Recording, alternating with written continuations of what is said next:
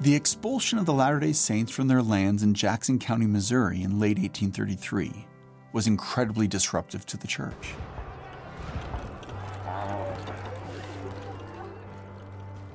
It threw more than 1,000 Latter-day Saints into poverty and forced them to start rebuilding their lives. Furthermore, many church members worried that they had lost Zion. Compounding these worries were the halting of the church's printing operations that resulted from the destruction of the Missouri printing office and the indefinite delay in constructing a temple in the city of Zion.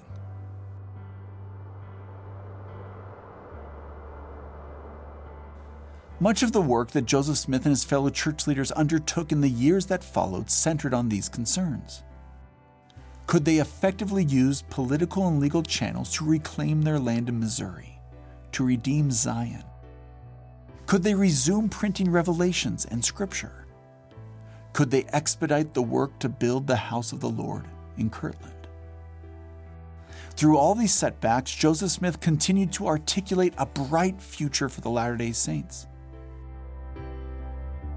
In this episode, we'll show how the efforts to redeem Zion would result in a strengthened church membership, and how the building of the Kirtland Temple would inspire men and women to prepare themselves spiritually for the blessings that awaited them therein. Furthermore, we'll talk about how an unexpected acquisition of ancient artifacts would result in the translation of ancient scripture. Kirtland was central to each of these events, and revelations directed the saints through it all. This is Kirtland, City of Revelation, a Joseph Smith Papers podcast, and I'm your host, Spencer McBride.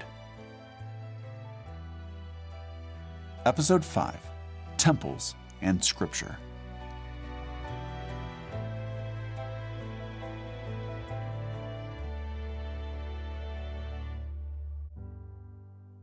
In the spring of 1834, Joseph Smith's attention was occupied by the crisis in Missouri. Church members had been unlawfully expelled from their lands. And according to Revelation, those lands were designated as the center place in the gathering of Israel ahead of the second coming of Jesus Christ. What was the best path forward for the church in Missouri? What could church members elsewhere, including those who lived in Kirtland, do to help their fellow saints? Matthew Godfrey, a general editor of the Joseph Smith Papers, explains what Joseph Smith and other church leaders ultimately decided. Parley P. Pratt and Lyman White, who were living in Missouri, are actually sent to Kirtland to consult with Joseph Smith about what the saints there need to do. And they meet with the Kirtland High Council in February of 1834, and they outline the plight of the saints in Missouri and ask for help. When Joseph hears this in the meeting, he stands up and he says, "I'm going to go help my brethren in Missouri. Who is going to go with me?" And so he asks for volunteers at that meeting. Now, that same day that this meeting happens, Joseph also receives a revelation, which is currently section 103 in the Doctrine and Covenants. And in this revelation, it refers to a parable of a nobleman whose land has been overrun by his enemies, and who tells his servant to call up the strength of the Lord's house to go and redeem his land. And this revelation tells Joseph Smith, "Joseph, you are the servant in this parable. You need to gather up the strength of the Lord's house, and you need to go help those who are in Missouri."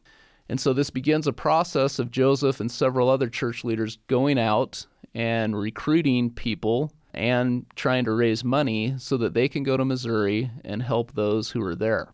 And this, of course, is the genesis of the Camp of Israel, what we know today as Zion's Camp. The mission of the Camp of Israel, or Zion's Camp, was to redeem Zion, to reclaim and protect the lands in Missouri from which the Latter-day Saints had been unlawfully expelled.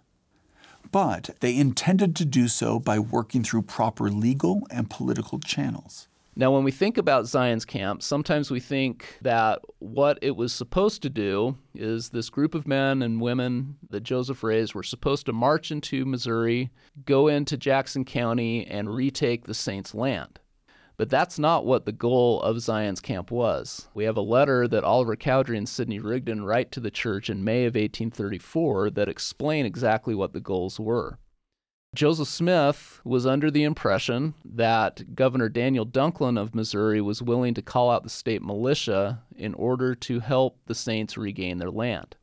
The problem is that once the Saints regained their land, Governor Dunklin couldn't keep the militia mustered as a protective force for the Saints. And so what Joseph envisioned the Camp of Israel to be is a group that would go into Missouri. They would then petition Daniel Dunklin to call up the state militia. The militia would then escort the Saints back to their lands in Jackson County. And then when the militia left, this group that we know as Zion's Camp would stay in Jackson County and protect the Saints from being driven off their lands again. So that was really the goal of it. So the Camp of Israel did not intend to retake the land of Missouri by force. Instead, it intended to protect the Saints' land in Missouri after the governor used the state militia to restore it to its proper owners. So how well did the plan work? Now, there's about 230 men, women, and children that go to Missouri on the Camp of Israel expedition. And when they get there, they do send people to go talk to Governor Dunklin. Orson Hyde and Parley P. Pratt are the two that are sent to ask the governor to call out the state militia. And there's some confusion about what actually happened when they went there. But the end result was that Governor Dunklin was not willing at that time to call out the state militia. And so that kind of negates what Joseph Smith was hoping the Camp of Israel would do. Because if the state militia isn't willing to escort the Saints back to their land, there's not much that the Camp of Israel can do. Especially because there's a whole lot of opposition to the Camp of Israel. And there are reports that there are men from adjoining counties to Jackson County that are mustering, that they have marched into Jackson County and have threatened that if the Saints cross the Missouri River into Jackson County, there will be bloodshed. And so Joseph, of course, wants to avoid any kind of fight with these individuals. A revelation provided direction to Joseph Smith on how to proceed. And so after hearing the report from Orson Hyde and Parley P. Pratt, he receives a revelation, which is Section 105 in our current Doctrine and Covenants, that tells Joseph that the time is not yet right for Zion to be redeemed, for the Saints to get their lands back. And it says that there needs to be an endowment of power that is given to the elders first before Zion can be redeemed. And it essentially tells those that have been on the Zion's Camp expedition, thank you for your service, you're no longer needed, and the camp disbands after that to return to Kirtland. Not long after the disbandment of the Camp of Israel, the First Presidency formed the Quorums of the 70 as part of the expanding church leadership structure. The expansion, which occurred in accordance with revelations on priesthood that Joseph Smith received in Kirtland, gave more men opportunities to participate in the work of leading the church. Several historians have observed that of those called to serve as 70s, many had been a part of the Camp of Israel, and that the expedition had served as a training ground of sorts for those men. In addition, when the Quorum of the 12 Apostles was formed in 1835, many of the Quorum's first members had also participated in the Camp of Israel. But the revelation that disbanded the Camp of Israel also focused the attention of church members on the endowment of power that they had been promised. The revelation made it clear that they needed this endowment of power before Zion could be redeemed.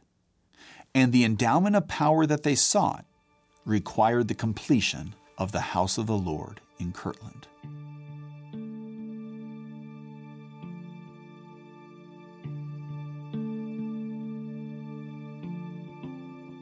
The plan to build a temple in Kirtland had been in the works since 1832, and it was always tied to the endowment of power referenced in that December 1830 revelation that commanded Joseph Smith and the Saints to move to Ohio.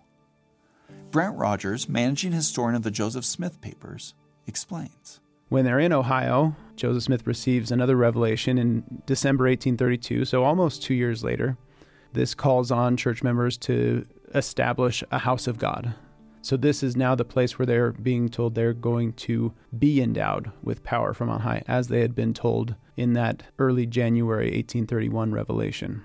And so that time period of December 1832 through June 1833, I think there's some conversations that are going on about what it will take to build the house. But whatever conversations they had been having during that period, on June 1st, 1833, they hadn't done enough.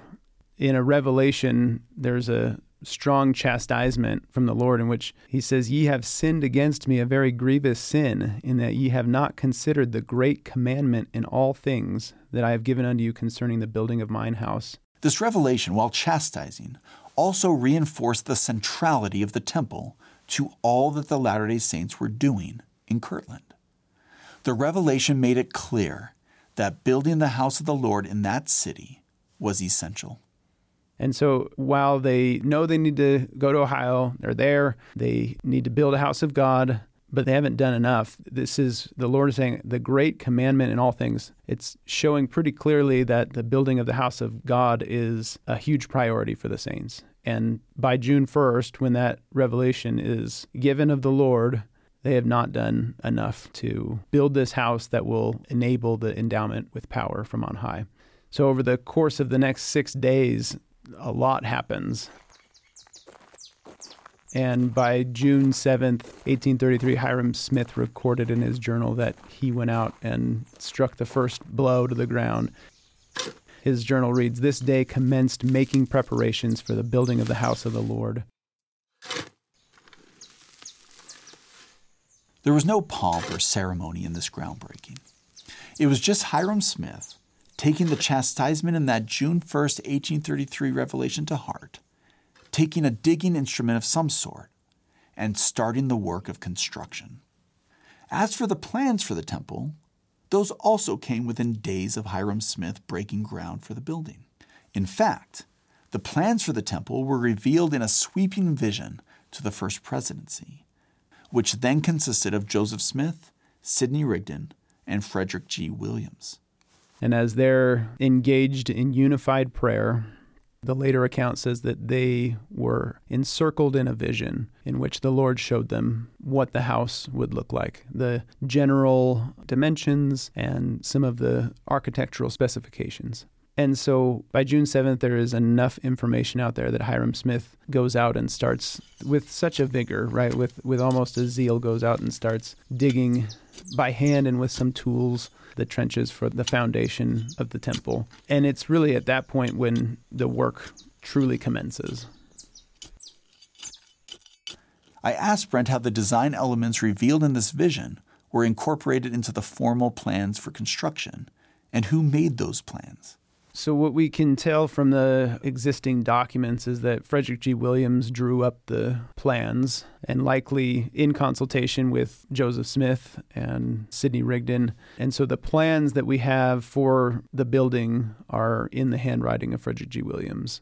And so he could be credited with those first plans. There was a building committee established. Reynolds Kuehn, Jared Carter, and Hiram Smith were the building committee to oversee the gating of materials and the organizing of work and things like that. Others came on later. Artemis Millett, Jacob Bump, Truman Angel were individuals that helped flesh out some of the design elements and to make the building architecturally sound and to help oversee work that was happening. And then you could add Brigham Young into the credits for finishing the interior and doing work as a painter and glazier to finish the work on the temple. Where did church members get the materials that they needed to construct the temple? The building was mostly constructed with stone from local quarries, from local timber. Some materials were obtained through merchants in the eastern United States, mostly in New York. Brent told me that the funds to purchase the land upon which the Kirtland House of the Lord was built came from generous donations from church members. The land for the temple is purchased because of donations that were given to the church. One in particular was from a woman named Vienna Jakes.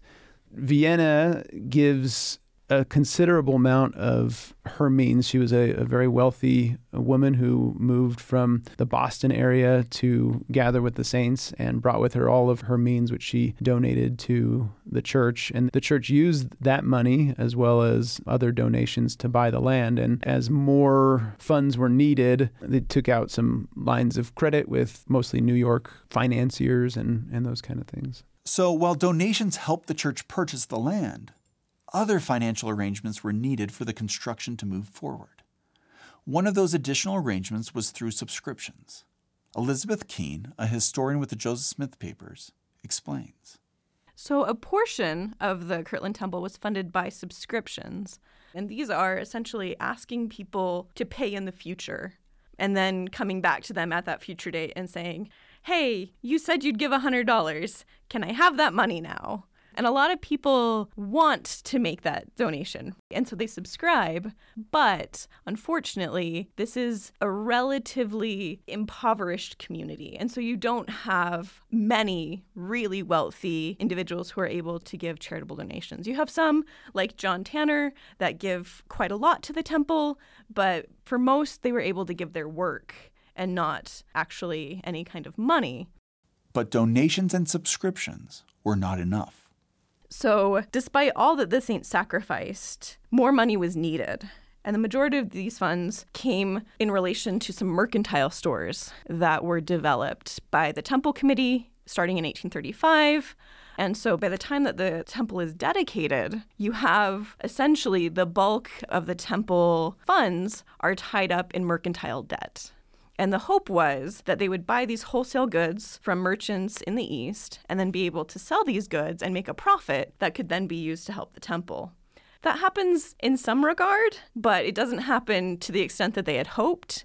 And so they were actually indebted for a lot of these goods and unable to pay for them. And that ends up causing problems later. As for the work on the temple itself, that came from church members volunteering their time and labor. The women of the church played a crucial role in this too, facilitating much of the work that the builders did. Jenny Reeder, a historian with the Church History Department, spoke with me about the role of women in the building of the Kirtland Temple. They played a huge role in the construction of the Kirtland Temple, and it's fascinating to me how they were able to do that. Of course, Emma boarded men working on the temple in her home, and she cared for them. But she also supported other women and joined other women.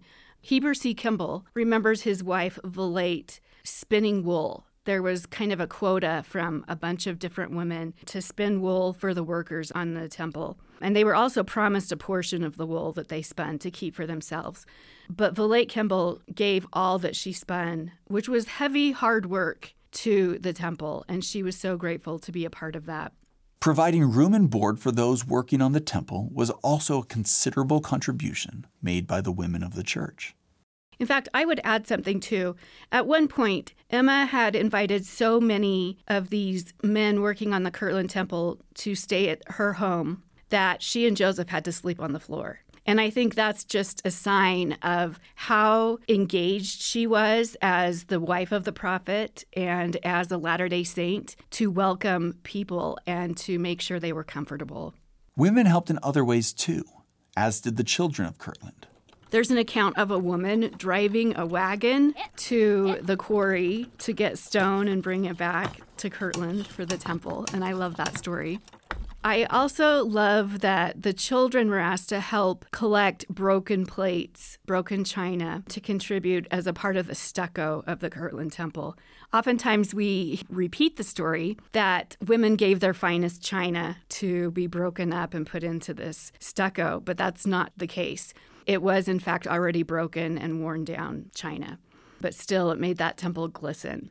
The work of building the Kirtland House of the Lord went on, and the Latter-day Saints in the community anxiously noted its progress.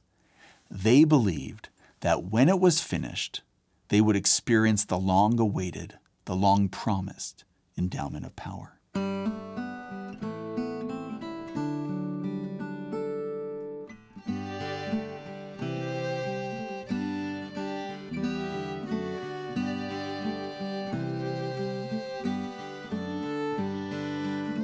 With the destruction of the church's printing office in Missouri, the church moved its printing operations to Kirtland, and there was a strong demand for printed material.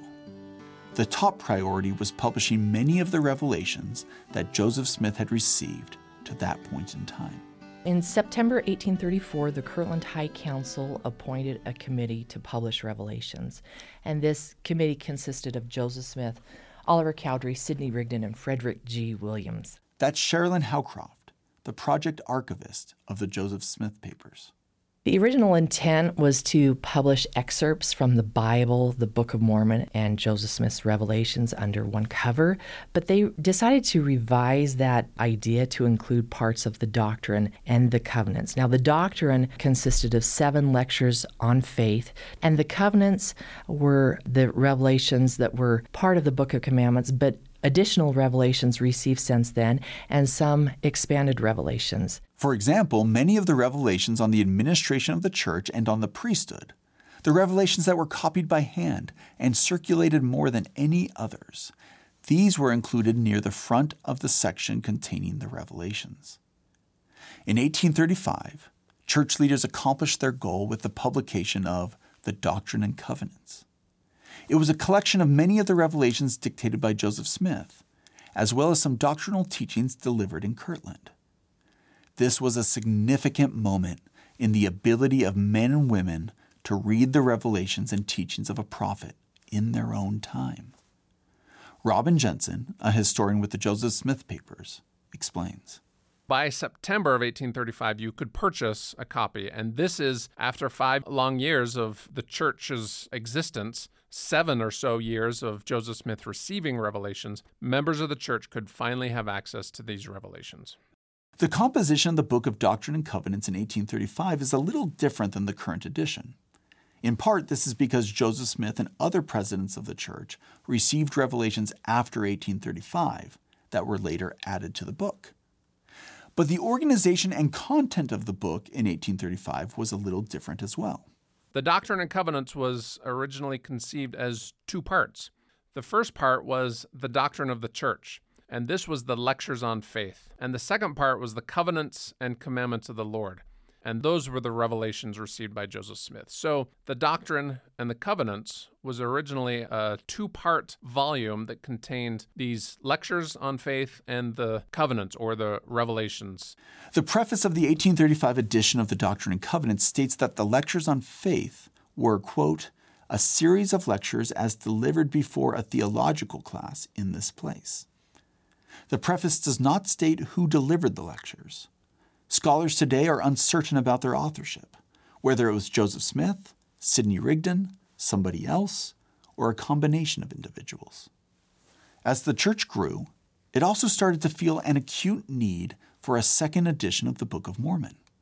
When the first edition of the Book of Mormon was published in Palmyra, New York, Joseph Smith had 5,000 copies printed. By 1836, it was difficult to find a copy if you did not already own one. The demand was so great that the church needed to print more. In 1837, the second edition of the Book of Mormon was published in Kirtland. The work of preparing the second edition included a review of the entire text by Joseph Smith. He used the printer's manuscript of the Book of Mormon to make changes to the text, primarily to correct grammatical and spelling errors, as well as punctuation. However, in a few instances, he made changes related to doctrine and theology. For example, in several places he changed pronouns used to refer to God from which to who, opting for the pronoun more commonly used for persons instead of the pronoun more commonly used for objects. For those interested in this process, the Joseph Smith Papers has published the printer's manuscript of the Book of Mormon in print and online. In high-resolution color images, you can view any and all markings on the manuscript used in preparing the printing of the second edition of the Book of Mormon. It's significant, though, that the efforts to publish Scripture in Kirtland went beyond the Doctrine and Covenants and a new edition of the Book of Mormon. I'm talking about the Book of Abraham.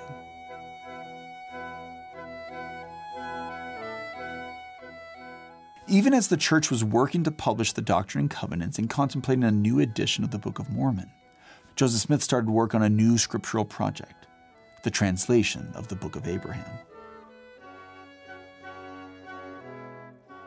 The Book of Abraham is a record of the biblical prophet and patriarch Abraham. It tells the story of Abraham seeking the blessings of the priesthood, rejecting the idolatry of his father, and covenanting with Jehovah. It tells the story of Abraham marrying Sarai, moving to Canaan and to Egypt, and receiving knowledge about the creation of the earth. So the Book of Abraham largely follows the biblical narrative of Abraham's life, but it adds important information regarding Abraham's life and his teachings. The story of the coming forth of the Book of Abraham has to do with a touring exhibit of ancient Egyptian artifacts. And that tour occurred during a period of time in which Americans were particularly fascinated by ancient Egyptian civilization. Robin Jensen explains. The early 19th century America, you could often find a traveling exhibit of ancient Egyptian artifacts. This is what scholars call Egyptomania. Most in Europe and America, they were obsessed with these recent discoveries in Egypt. And it really makes sense. If you heard of someone who went to Egypt, you see these giant pyramids, you see sculptures and remnants of this ancient civilization, and you wonder, what people created this? What civilization was around that created this? And then as you would dig into the graves and other areas and you uncovered mummies and papyri and other artifacts, it's just so fascinating. Everyone just loved this. And so people, enterprising individuals, quickly realized that you could take some of these artifacts, mummies, papyri, and tour them around Europe or America and make some money. You could charge 10 cents, 25 cents, and people would pay to come and look at these. So in 1835, a man named Michael Chandler arrived in Kirtland, exhibiting Egyptian artifacts, including mummies and papyri. And Joseph Smith took an immediate interest in them. Christian Heimburger, a historian with the Joseph Smith Papers, explains. I think it's safe to say that Chandler's visit and the eventual purchase of the mummies and papyri were fortuitous. During the Mummy's 2-year tour, Michael Chandler apparently sought out experts whom he hoped could translate mysterious characters that were inscribed on the scrolls of papyri. Several individuals in the East apparently referred Chandler to the famed Joseph Smith, who he was told had previously translated ancient characters. So when Chandler arrived in Ohio, he sought out Joseph Smith, who provided him with an interpretation of some of those characters. What Joseph saw convinced him that these ancient records were of great worth spiritually. According to Oliver Cowdery, Chandler would only part with the records if Joseph also purchased the mummies. The people of Kirtland, like the rest of the United States, were excited to learn more about the people of ancient Egypt. But there was a component of their interest in ancient records that may not have been as present in most other American cities at this time. I think it's important, though, to note that the acquisition of the papyri was not the sole catalyst for church members' interest in ancient texts and language study. Joseph, of course, had previously stated that he had translated the Book of Mormon from gold plates engraved in a language referred to as Reformed Egyptian. In 1832, Joseph dictated a document that defined words from what was referred to as the pure language of God. And in addition to this, Joseph and other church leaders also began to study Hebrew not long after he acquired the papyri. So, in other words, the analysis and the translation of the Egyptian characters inscribed on the papyri represented one part of a larger ongoing project to understand various ancient languages and texts during the early 1830s.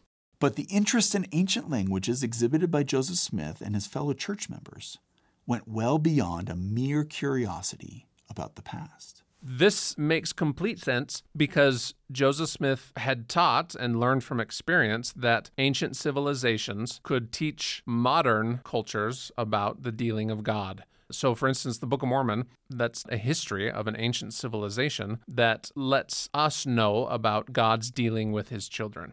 And so he believed that God spoke to his children throughout history. And if he could uncover some of those dealings of God with his children in the past, it might benefit the present. And so when he saw these mummies and these papyri, he must have wondered, maybe there's something here that might benefit us, either directly or tangentially. He believed that all ancient languages were connected like everyone else, that if you learned one ancient language, it could help you understand another ancient language. The church did not publish the text until 1842, when it appeared in the church's Nauvoo, Illinois newspaper, The Times and Seasons, titled The Book of Abraham. Kerry Muhlestein, an Egyptologist and a professor of ancient scripture at Brigham Young University, described the result of Joseph's work with the papyri. I'd say the Book of Abraham is this fantastic record from Abraham where he not only records some of his story, so the story of his God making a covenant with him, God delivering him. So we get these first couple chapters that are about Abraham's relationship with God. But then God teaches him about his relationship with the cosmos and with all of mankind, and even starts into the creation story. And so on a lot of levels, the book of Abraham is about who God is and what his relationship is to us and how he's trying to increase that relationship through covenant and through redemption. It's just a powerful, fantastic message in just a few pages. I asked Kerry about what we know about how Joseph Smith undertook the work of translation. What Joseph does in his work as a translator does fit within the technical definition of translation, but it's not how most of us think of translating. So most of us think of it as someone who knows one language and they know a second language, and they take a text, whether that's an oral text or a written text. They take a text from the first language, and because of their academic training, they translate it into the second language, right? So I've done that with Hebrew and Egyptian texts. I know how that works. Joseph doesn't know any of those ancient languages. So he gives us a translation from a language he doesn't know into a language that he does know, and it only happens by divine aid. Kerry compared Joseph Smith's work on the Book of Abraham to his work on the new translation of the Bible. There's another twist to put in there as well. What he calls the new translation of the Bible is actually not going from one language to another. Both texts are in English, but the second text has in it things that aren't in the original text. So it's still a translation, but in all cases with Joseph Smith, it involves the divine. This is something that he can do with divine aid and is incapable of doing without divine aid. That's still translation. It's what we will call the gift of tongues. But it's not translation in the typical sense that we think of today. Why do you think that Joseph Smith said so little about his revelatory and translation processes? I wish we understood more about that revelatory and translation process. I so wish we understood more. Joseph Smith tells us pretty much nothing about it. Just like with the translation of the Book of Mormon, if you want to find out details about that, you have to read what his scribes say, because Joseph doesn't say anything. And there's probably a reason for that. One is a very sacred experience for him, but two is probably very hard for him to describe. I know the experiences I have with inspiration or revelatory experiences from my own life or in callings that I receive, it's pretty hard to describe. Even when I understand it, I can't put it into words, and sometimes I don't fully understand it. So I suspect that it's something similar to that for Joseph Smith, that this is a process that goes beyond his ability to describe for us, so he doesn't describe. For the Book of Mormon, he tells us it's the gift and power of God, and we just kind of have to insert that in with the Book of Abraham as well. We really don't get something from Joseph Smith describing it. Today, some scholars suggest that, for Joseph Smith, the papyrus acted as a catalyst of sorts, and that the text of the Book of Abraham came to him through revelation. Others suggest that the text was the direct translation of papyrus scrolls that no longer exist. Since only a fraction of the papyri that Joseph Smith possessed survives today, it is likely futile to try to fully assess the mechanics of his translation. So I asked Kerry what, if anything, we learn from Joseph Smith's scribes about the translation process. You don't get a lot from his scribes either. One of the great statements is from Warren Parrish, who is one of his scribes as he's dictating the Book of Abraham. And Warren Parrish gives us this information after he's left the church and doesn't like Joseph Smith. And it's a part of something he's saying to say things against Joseph Smith, but he says that he sat by his side, and the word he uses is Joseph claimed to receive it by direct inspiration from heaven. So that's about as close and good a description as we get. We get later people like Wilford Woodruff and Orson Pratt talking about Joseph Smith using the Urim and Thummim. They're talking about the Nauvoo period, not so much the Kirtland period. So maybe that was involved. But in the end, all we have to say is we really don't know much of how it happened other than every single person who was ever eyewitness to it in any way who speaks of it, speaks of heaven being involved or inspiration being involved. All of them agree that this is a heavenly thing, not any kind of ordinary process, but an inspired process. Portions of the papyri that Joseph Smith purchased in Kirtland survive and are owned by the church today. But it is clear that the surviving fragments are not all of what Joseph owned and worked with in Kirtland. Some of the papyrus is lost or no longer survives. We have today only a small portion of the papyri that Joseph Smith had. We know he had a long roll and a short roll, and what we have are fragments. And they may be from those rolls, or they may just be separate fragments. He had some fragments as well. So we have a small percentage of what he originally had. The only reason we can be sure that any of these fragments are in any way associated with the Book of Abraham is because one of the fragments, the one that's labeled Fragment 1, has the drawing on it that Facsimile 1 is a facsimile of. It's a facsimile of that vignette, is what we call it as Egyptologists, on the papyrus. So at least that drawing has a connection with the Book of Abraham. But other than that, we can't tell that there's any connection from any of these fragments with the Book of Abraham. So when we translate the text adjacent to that drawing, we can translate that today, and I've translated it. It is an Egyptian funerary document called the Book of Breathings. And it's a really interesting document, I think, but it's got nothing to do with Abraham or the Book of Abraham. While the papyrus fragments that survive do not literally translate to what exists as the Book of Abraham, Kerry explained that any academic approach to the Book of Abraham must take into account what we do know as well as what we don't know. So again, we have to ask ourselves, what do we know about the relationship of that text and the Book of Abraham? And the answer is we don't know anything. We can assume, and people did assume, that Joseph is translating the text adjacent to the drawing, but we have no evidence that points towards that, and we actually have quite a bit of evidence that points away from that talks about him translating on the larger roll or things like that. So again, we just have to say, well, that must not be what he's translating from. There's nothing that would tell us that it has to be that, and there's a lot that says it's probably not, including the fact that when we translate it, it says something else.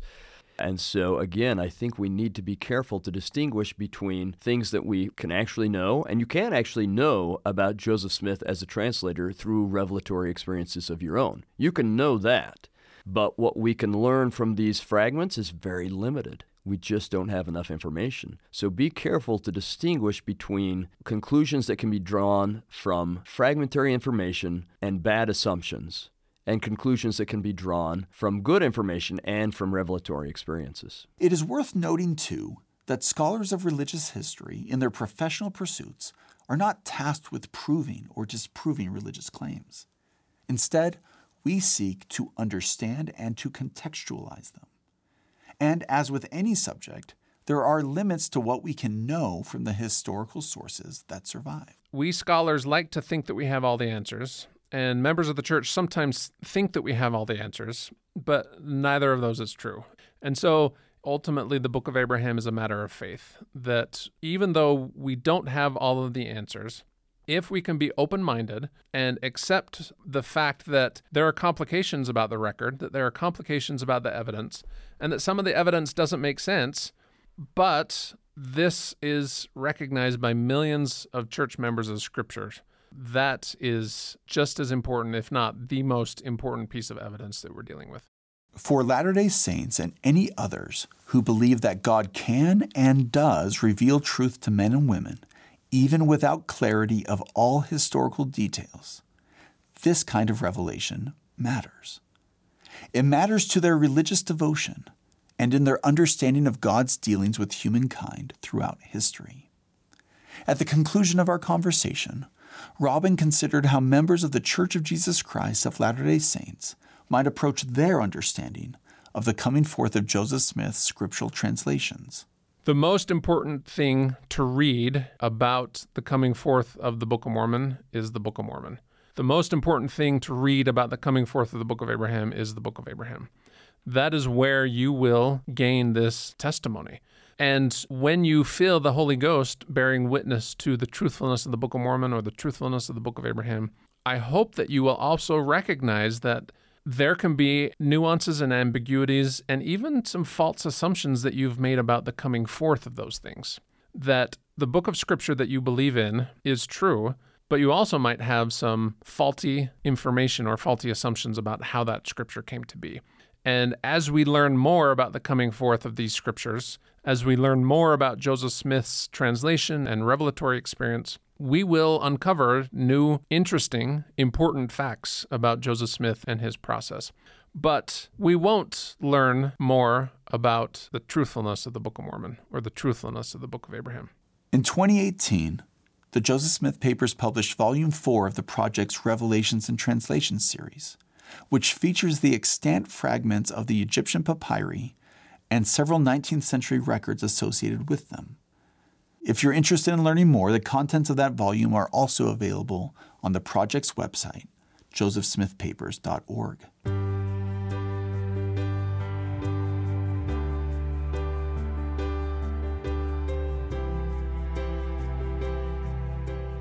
Amid all the publishing and translation efforts in Kirtland, the church was growing. And as the year 1835 came to a close and the pages of the calendar turned, it was clear that the temple was almost complete. To church members, completion of the temple meant that the long-awaited endowment of power was imminent. Their hopes were high, but opposition to the church was growing in the area. How would the endowment of power prepare church members to withstand the trials that lay ahead? We'll talk about that in the next episode of Kirtland, City of Revelation, a Joseph Smith Papers podcast.